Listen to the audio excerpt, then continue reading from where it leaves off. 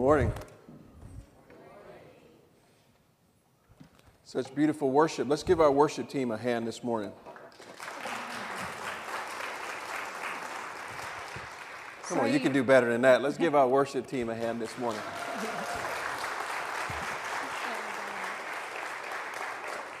I'm sorry, Chaplain Gregory, I have one announcement. Oh, is that okay? Yes. Will all the children, we have children's worship downstairs, and if you can meet at the back doors by where Pastor Matt is, your teacher will take you down there. Thank you very much. Super. Well, it's a pleasure to be here today. We bring you greetings from sunny Southern California. Weather quite like this, but man, I tell you what, this is a beautiful place. We got our Tennessee team here. Why don't you guys say hello to the Tennessee team?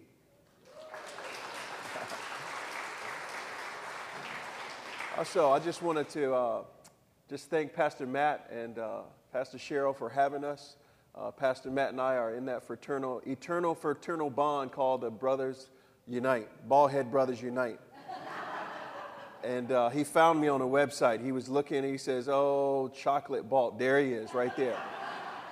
And so what he did not tell you was I'm the chaplain for the Los Angeles Chargers. Now, I know a few of you are Rams fans and probably other teams, and that's okay. We root for all the teams, but we only pray for the Chargers, okay? So if you're a real Bible-believing person, you pray for the Chargers because we will win a Super Bowl. I've got a few pictures that I wanted to share.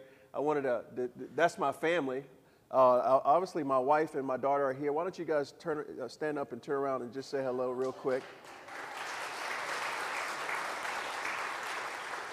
We moved to sunny Southern California about 2 years ago. That's my son on the far right. He's in San Jose, California. We can go through another picture. As being the chaplain of the Chargers, I just wanted to show you some of the work that we do. A chaplain is a pastor. So my dad asked me a few years ago when I first transitioned. I was a church planter in New York and overseeing 6 churches. And he says, how does it feel not to have a church anymore? I said, "Are you kidding me? I got my church is the NFL football team." So that's Coach Anthony Lynn, the new head coach. As of 2 years ago, I pastored him in New York City. And when he moved to New York City, I was extended the invitation to come and move with him. Let's go to the next slide. That's Pastor Rick Warren, who's my pastor in sunny Southern California. He comes to our chapel service. I don't know how that picture got in there. It must have been an old one. Let's go to the next one. This is, so being a chaplain, guess what? We don't only preach the gospel makes impact with these players. And so that's one of our former players, Trey Boston and his wife, and both of them got baptized in front of their peers. We're at a professional athletes conference, about 400 NFL athletes and their spouses and chaplains. And on the last night of the conference, we go to the biggest pool that they have, and we baptize about 70 to 75 players and their spouses or significant others. And this is one of our players. In fact, he called me up and he says, "Hey, what are you doing tonight?" And I said, "Hey, I'm watching a basketball game," because I snuck out of, I'm a sinner, sorry, forgive me. I snuck out of the main session to go watch Duke Carolina basketball game. So he calls me up and he says, "What are you doing?" I said, "I'm watching a game." He says, "Would you baptize me?" I said, "Did you not hear me?" I said, "I'm watching a game." So I yielded and I went to baptize him. And so that's what we do. We not only preach the gospel, we hold chapel services every week. It's only 53-man roster. We see 40 to 45 men in chapel services every week. We also do Bible studies and things of that nature. But this is the joy when we can dunk people in the name of Jesus. How about that? Let's go to the next slide. This is what you don't see in the media is after every game, we get to pray with both the teams right on the 50-yard line, and we get to bow our knee. And this knee is not some generic, "In God we pray in the name of Jesus." And so when you watch football, sometimes you don't see this, but God through Christ is working in the NFL. Let's go to the next picture. This is us in the locker room praying too. We not only pray on the field, but we pray after we get in the locker room. We have a very spiritual team, and we want you to pray for the Chargers. Remember, you can root for the Rams, but pray for the Chargers. All right, let's get into our text. This morning, I wanted to read a few verses, and then I'll tell you what we're going to talk about. It says, "Now on his way," this is Luke 17, verses 11 and through 13. It says, "Now on his way to Jerusalem, Jesus traveled along the border between Samaria and Galilee, and he was going into a village. 10 men who had leprosy met him, and they stood at a distance and called out in a loud voice. This is what they said. They said, "Jesus, Master, have pity on us." And how many of you ever prayed a prayer like that? "Lord Jesus, have mercy on me." Just by a show of hands. Can you raise your hands? Okay, I can barely see you because all the lights. All right. So here, these 10 lepers, they begin to cry out to Jesus, "Lord Jesus, have mercy upon me." And when I was young, I used to see my granddad. He was a postal worker. And I would see him come home from work, and one of the first things that he did after he greeted the family was he would head to the back room. And one day, inquisitive little George, or little G, that's what they call me. I'm not so little anymore. But they said, I watched him go in the room, and I said, "Granddad, where are you going?" And he says, "I'm going to get Jesus." And I said, "What does that mean?" And many years after I became an adult, I found out what that meant for him was he was going to pray. He was going to have worship. He was going to seek God's face. Now, he was from the old school. He just called it getting to Jesus. He thought, man, I've got to get to Jesus. And we know that it's not just about us posturing ourselves to get to Jesus, but it's also us opening our hearts up. It's not just that we find him, but we have to allow ourselves to be found. And so today, when we look at these 10 lepers, we're going to talk about how they were in isolation, and yet their cry, their merciful cry was, we have to get to Jesus. And so that's what we called this message today, is getting to Jesus. Everybody say, getting to Jesus. So, Father, help us to get to Jesus. In your name we pray. Amen. Now, in our scripture, there's always something to overcome. In fact, you probably don't do this on a regular basis, but what are some things in your life? I want you to talk to me. Just call it out real quick. What are some of the things that you've had to go through or overcome in your life? Health issues. Work. Moving. Okay? Finances. Kids. Those daggone kids, right? What else? I couldn't hear that. Divorce, right? We all have things to overcome. In fact, Scriptures is replete with things that we have to overcome. There's sin, there's battles, there's oppositions, there's trials, there's desires, there's needs, there's problems, dilemmas, there's oppression and depression. And yet, all throughout Scriptures, the Bible tells us what to do when we have things to overcome. Not unlike us, we have things that we have to overcome just like in the Bible. And in the New Testament, one of my most favorite scriptures is when Jesus says in John 6:33, he says, "In this world you will have trials and tribulations, but be of good joy, for I have overcome the world." Isn't that great to know that even though we have things that we have to overcome, Christ as our brother is in our dilemmas with us, saying, "Be of good cheer, for I have overcome the world." He said, "Watch me, watch my example. Let me cheer you on so that you can not fear when you have to go through some things." Now, in order for you to be an overcomer, you must have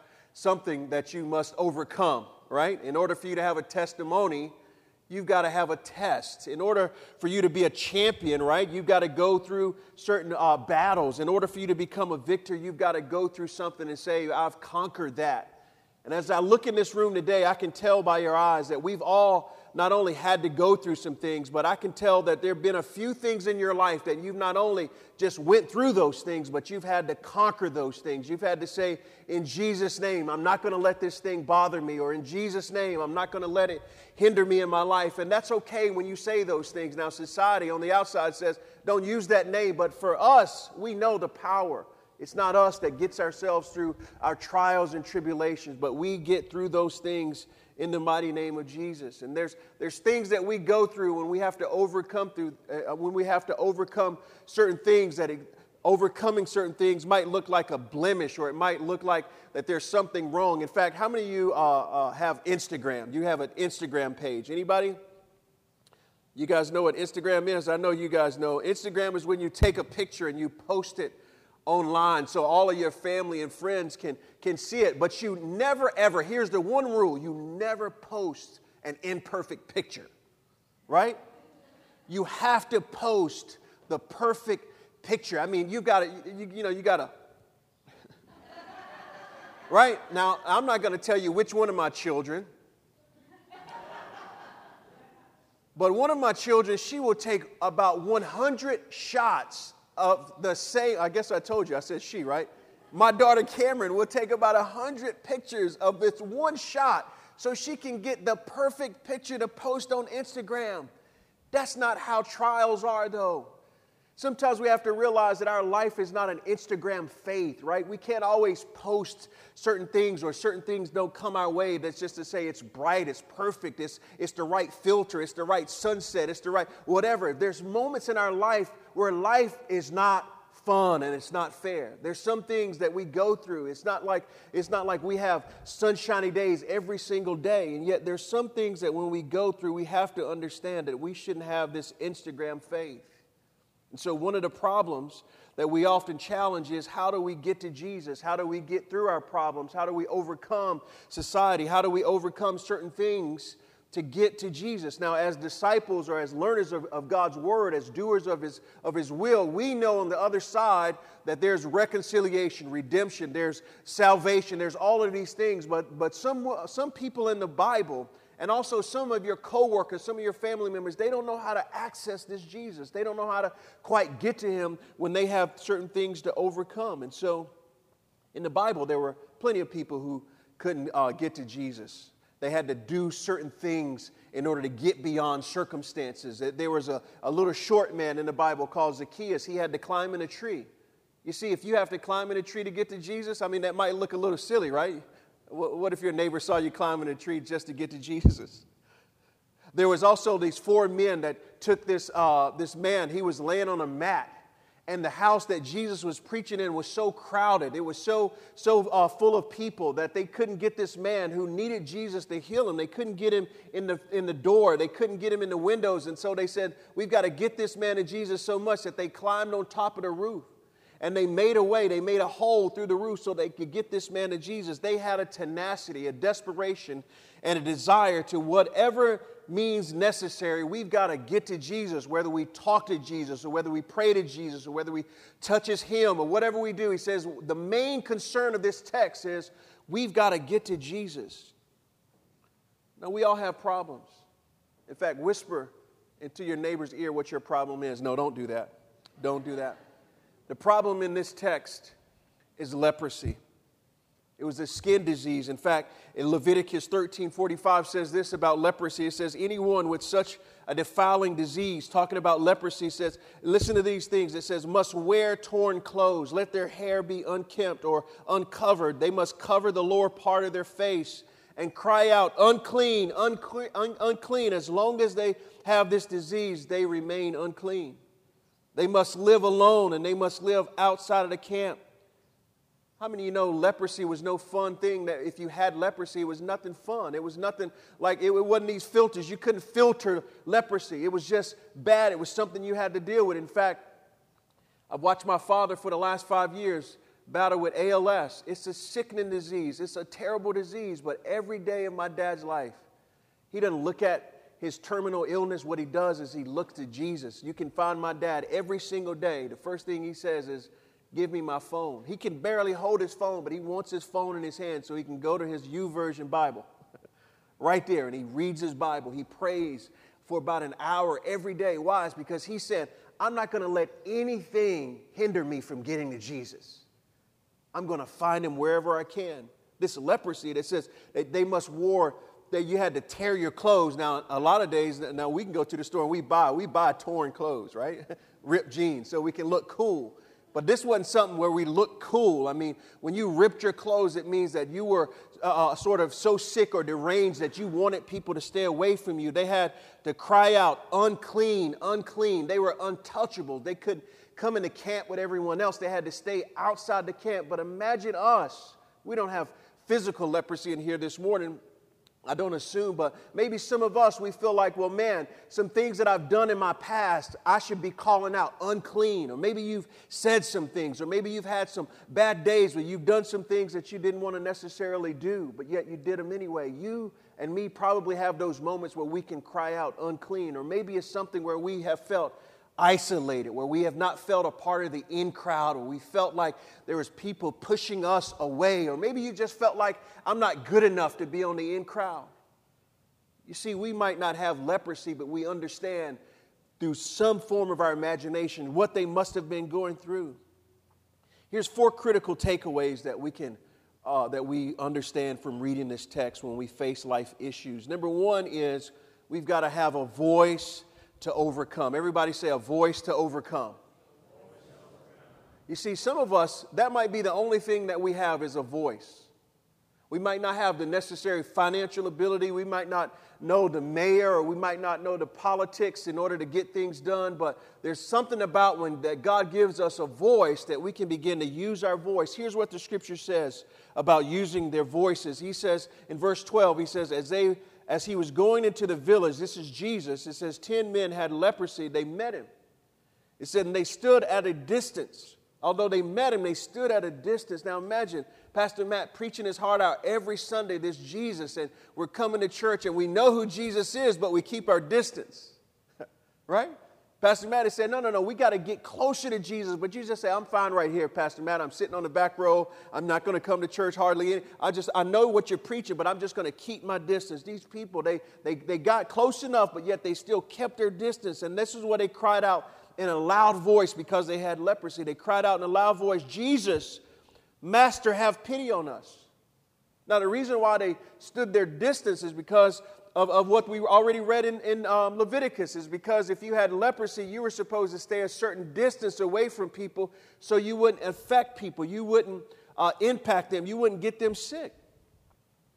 And so they had to keep their distance. Now, the world creates gaps. We create gaps. Sin in our lives create gaps. Sometimes pride in our life create gaps. Sometimes we don't even want to deal with people, and that creates sort of this distance or this understanding that I don't want to get too close for fear that something might happen to me. But in order to get to Jesus, my grandmother had this saying. She would say this. She says, but where there's a will, there's a way. If you ever need to get to Jesus, you might not know exactly that Bible verse. How many of you can quote all the Bible verses in the whole Bible from Genesis to the book of Maps? Anybody? No Bible scholars. And yet there's a few ways that we can get to Jesus whenever we need to get to Jesus. Wherever there's a will, there's a way. It says they stood their distance, but they cried in a loud voice. This loud voice was showing intentionality. They had to show Jesus that I really want to be healed so much that they raised their voice. Now, maybe for you in your culture, you don't raise your voice. I come from the black church, Pastor Matt, and we raise our voices loud in church. Anybody ever gone to a black church? Don't die until you go to a black church. I mean, they're yelling, yeah, they're clapping, they're running around. Why? It's because we're excited about Jesus. How many are excited about Jesus? Right? Now, for some of you, you will never clap in church like that. For others, you don't mind letting it rip. But these people, they were so desperate that they said, we don't care what anyone thinks. And they just cried in a loud voice. Why? It's because they knew maybe this is the only time we'll have to get Jesus' attention. So they said, Lord, Master, have mercy, have pity on us. They had intentionality. There's so many times we think we're just going to haphazardly bump into Jesus at the neighborhood grocery store or the Starbucks. There's something about us that we're sometimes got this casual, kind of comfortable relationship with Jesus, and if we find him, we're okay. If we don't find him, you know what? We can still go on. They were so desperate that they cried in a loud voice. Is what you're going in your relationships deep enough to keep you continually crying out to Jesus? Has what you've gone through in your life given you the ability to get on your knees enough, to just humble yourself enough, to cry out in a loud voice at times? I was joking with my wife and my daughter before we came out. We were in Boston, and we were traveling. She was a 16-year-old girl who was going to the mall with us, and she had on flip-flops. And when we were getting back in the car, I didn't know that she was half in and half out of the door. And I started backing up. Now, poor me, right? Arrest me. No, don't do that. But I started to back up. And instead of her yelling in a loud voice, showing intentionality, she says this. Meow.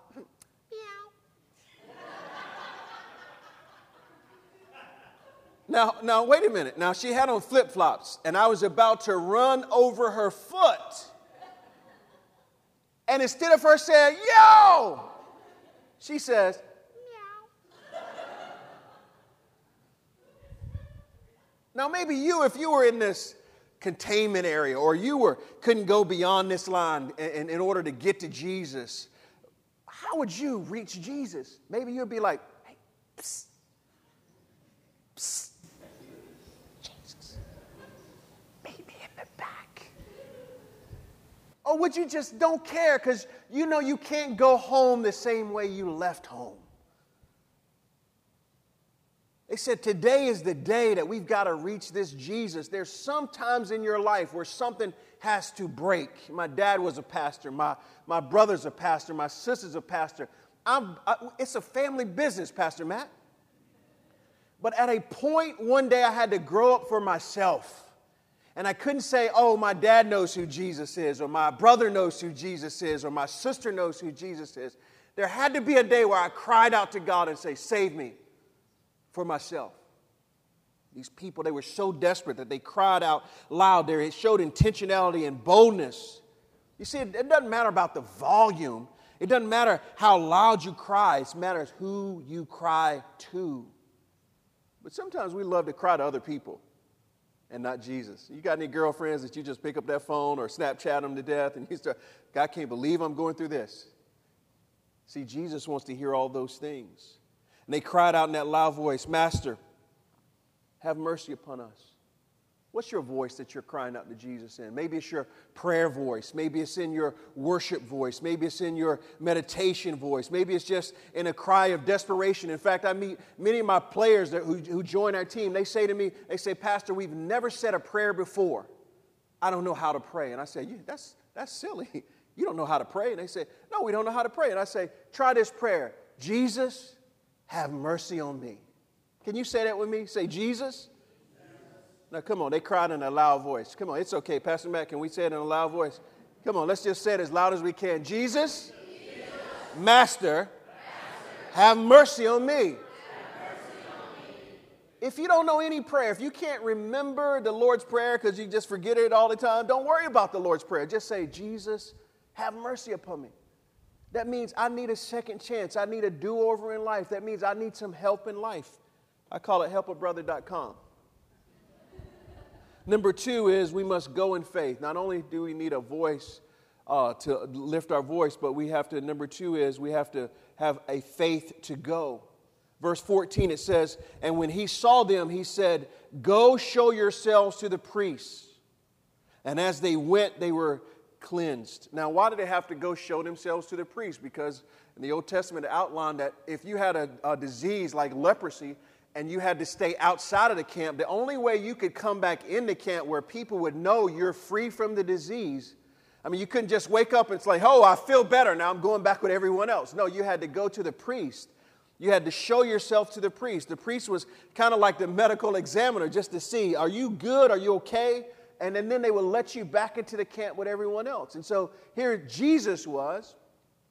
Jesus tells them in verse 14 again, he says, and when he saw them, he hadn't pronounced healing on them. He hadn't done any of these other miracles like spitting in his hands and rubbing it all over their bodies. He didn't have to claim anything in his own name. He says, and when he saw them, he said, go show yourself to the priests.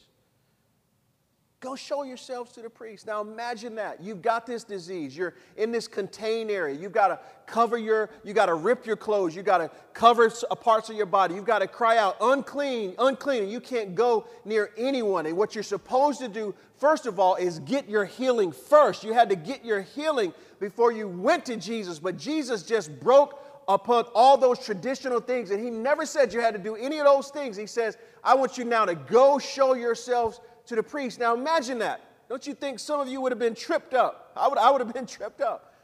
I would have probably raised my hand and said, hey, sir, don't you know that we can't go to the priest? We're not healed because you haven't pronounced any healing. I mean, my symptoms have not changed. Jesus sometimes doesn't have to wait till your symptoms change to say you are healed or to say you are whole or to say, there's a part of the Bible that says, let the weak say that I am strong. Let the poor say that I am rich. You guys know what I'm talking about this morning? There are certain things that we sometimes wait for it to change before we profess our healing. Jesus says, no, no, no, no, no. You don't have to wait to go show yourselves. Go show yourselves to the priests. He says, go. Just that one word, go. If that were me, I probably would have said, I can't go just yet. I don't have my full healing, or there's other things that I know you need to do. And yet those simple words, he says, go. And as they went, they were cleansed. Everybody say, as they went. Everybody say, as they went, they were cleansed. They were not cleansed before they went. Jesus didn't proclaim healing over them. This was one of those untraditional miracles that just didn't make sense. Has God ever blown your mind? They had that scripture that says that he's gonna do exceeding and abundantly above all that you can ask or think. There's sometimes Jesus will do ridiculous stuff in your life, not because he can, but because who he is. If that had been me, Pastor Matt, I think I would have said, wait a minute, Jesus, do you realize you're going out of order here? And yet they had this simple word. The only word that they had was that word, go, go. And the Bible says that as they went, there's something that's happening on their way. Now, as they went, maybe that was just a turn. Maybe they had to just unlatch the gate if they were in a containment area. Maybe they had to cross the line. But whatever they did was just a little small thing compared to what they were dealing with. It's just a shift. It's as they went. Maybe it was just a turn. But the Bible says that as they went, as they shifted, as they responded to God's word, it says that they were healed. How many of you know that's a blessing that I would like? Where you don't have to have every scripture memorized to get to Jesus. You don't have to be fully healed. I mean, plenty of my friends would say, I would say, hey, come to church with me. And they would say, you know what, I can't because Jesus, they would say, I can't because I'm not perfect. And I say, man, if you're waiting until you get perfect to find Jesus, you wouldn't need him. Or people say, look, I'll go to church later on in life. And I say, you might not get to later on in life. What they responded was just that word. He says, go. And then as they went, it says that they were cleansed. All they had was just one word. It reminds me of what the scripture says, that we walk by faith and not by sight. But there's sometimes we walk by more sight than we walk by faith. I remember this preacher saying one time, he says, don't just believe what you see with your eyes, but see what you believe with your inner heart. Don't just believe what you see with your eyes. He says, believe what you see on the inside. Before we went to New York City, we were so religious. We were so religious that we prayed a prayer like this. This is before we were living in North Carolina. Before we moved to New York City, we prayed a religious prayer like this. Lord, we'll do anything for you. We'll go anywhere for you besides New York City. True story. 4 months later, guess where we were living? In New York City. And in order for us to get to New York City, because how many of you know New York City is a very expensive place to live? And we didn't have hardly any money. And all of a sudden, when God gave us the word and we began to move out in faith, money started coming in. There's something about when we go just according to that word. So we have to go in faith. Number 3 is we have to have a heart to say thank you. Everybody say thank you. Isn't that simple? Thank you. We've got to have a heart to say thank you. Luke 17, 15 and 16 says, and one of them, when he saw he was healed, came back. Now, how many lepers were there? There were 10 lepers, but the Bible says, and one of them, when he saw he was healed, he came back praising God in a loud voice again, because there's some things that you just can't do with the kind of pss, pss, or the meow. One of them came back praising God in a loud voice. And what did he do? He couldn't contain himself so much, because sometimes we can't contain ourselves when Jesus does something for us. He says that he threw himself at his feet and he thanked him, and he was a Samaritan. Now that's key. He was a Samaritan because a Samaritan wasn't supposed to have hardly any dealing with the Jewish people. So he's not only a leper coming out of his comfort zone because he was now healed, having to stand outside of the camp, cry out unclean, having his clothes ripped. Now he's a Samaritan in front of Jesus, now trying to touch his feet, which he did not do. So he's breaking all of the boundaries all of the rules, only to say thank you. And it says only one of them who threw himself because he was so desperate, because he knew that what his life was before Christ had said, go and show yourselves to the priest. He knew what it was. And so this lets me know that sometimes it's the art of saying thanks starts when we realize that most likely we don't deserve what is being extended to us. Sometimes we just feel entitled. Like, Lord, you've got to wake me up this morning. Like, Lord, you've got to give me clothes on my back, or you've got to give me food. You've got to do those things. Have you ever seen entitled people before? Kind of bratty people, right? You know who can be the most brattiest people? God's kids.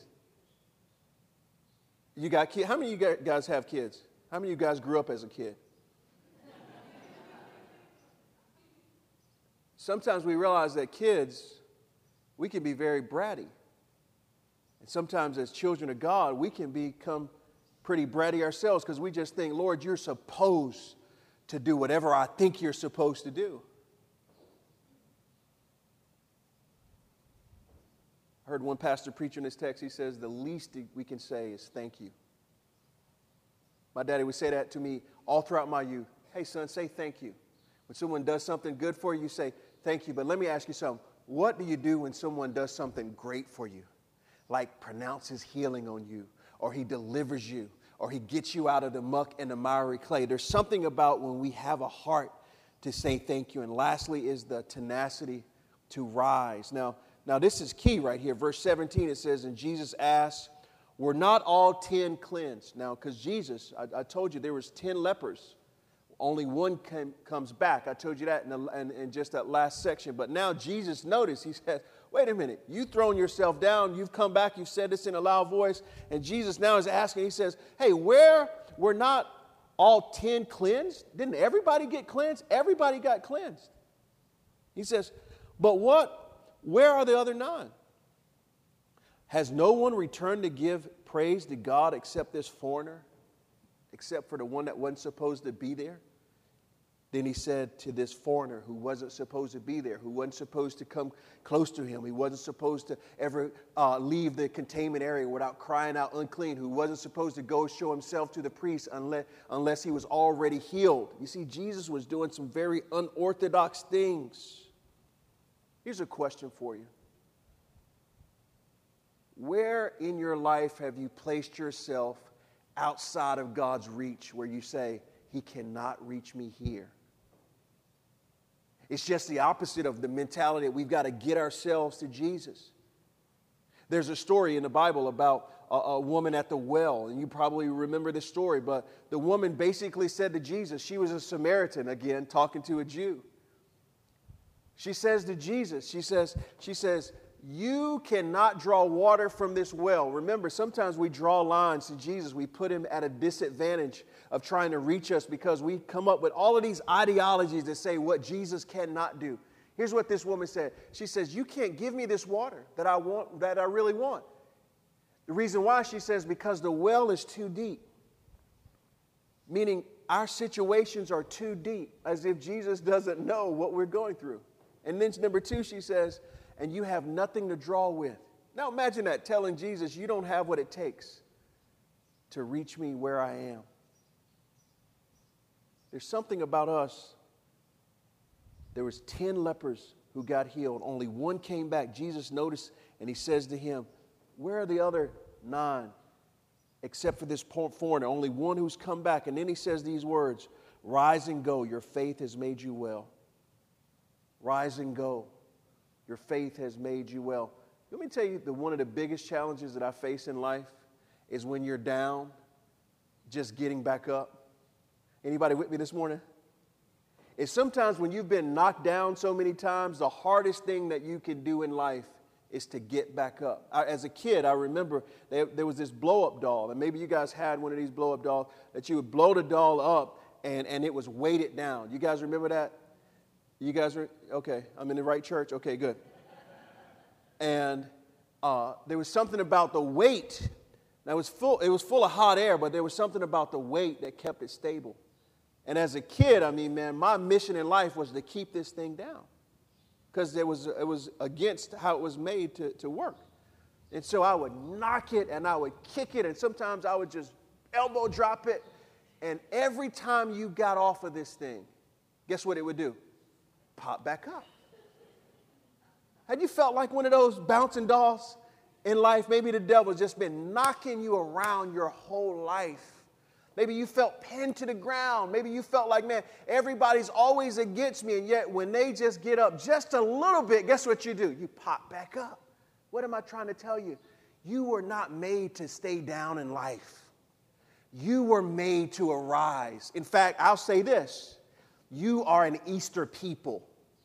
It's not just we wait till Easter to celebrate resurrection. You are an Easter people every single day of your life. Why? It's because they might try to keep you down, but Jesus wants you to get up. Here's what Jesus told him. He didn't say, now you got to pay your tithes. Now you got to pay your dues. Now paying your tithes is very important.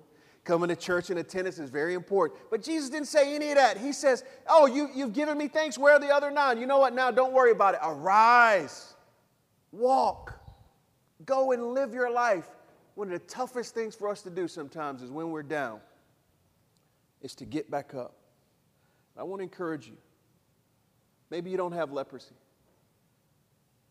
Maybe you do have a following on Facebook or Instagram, or maybe you're popular. Maybe you do have to cry unclean because you know you haven't been the best person morally.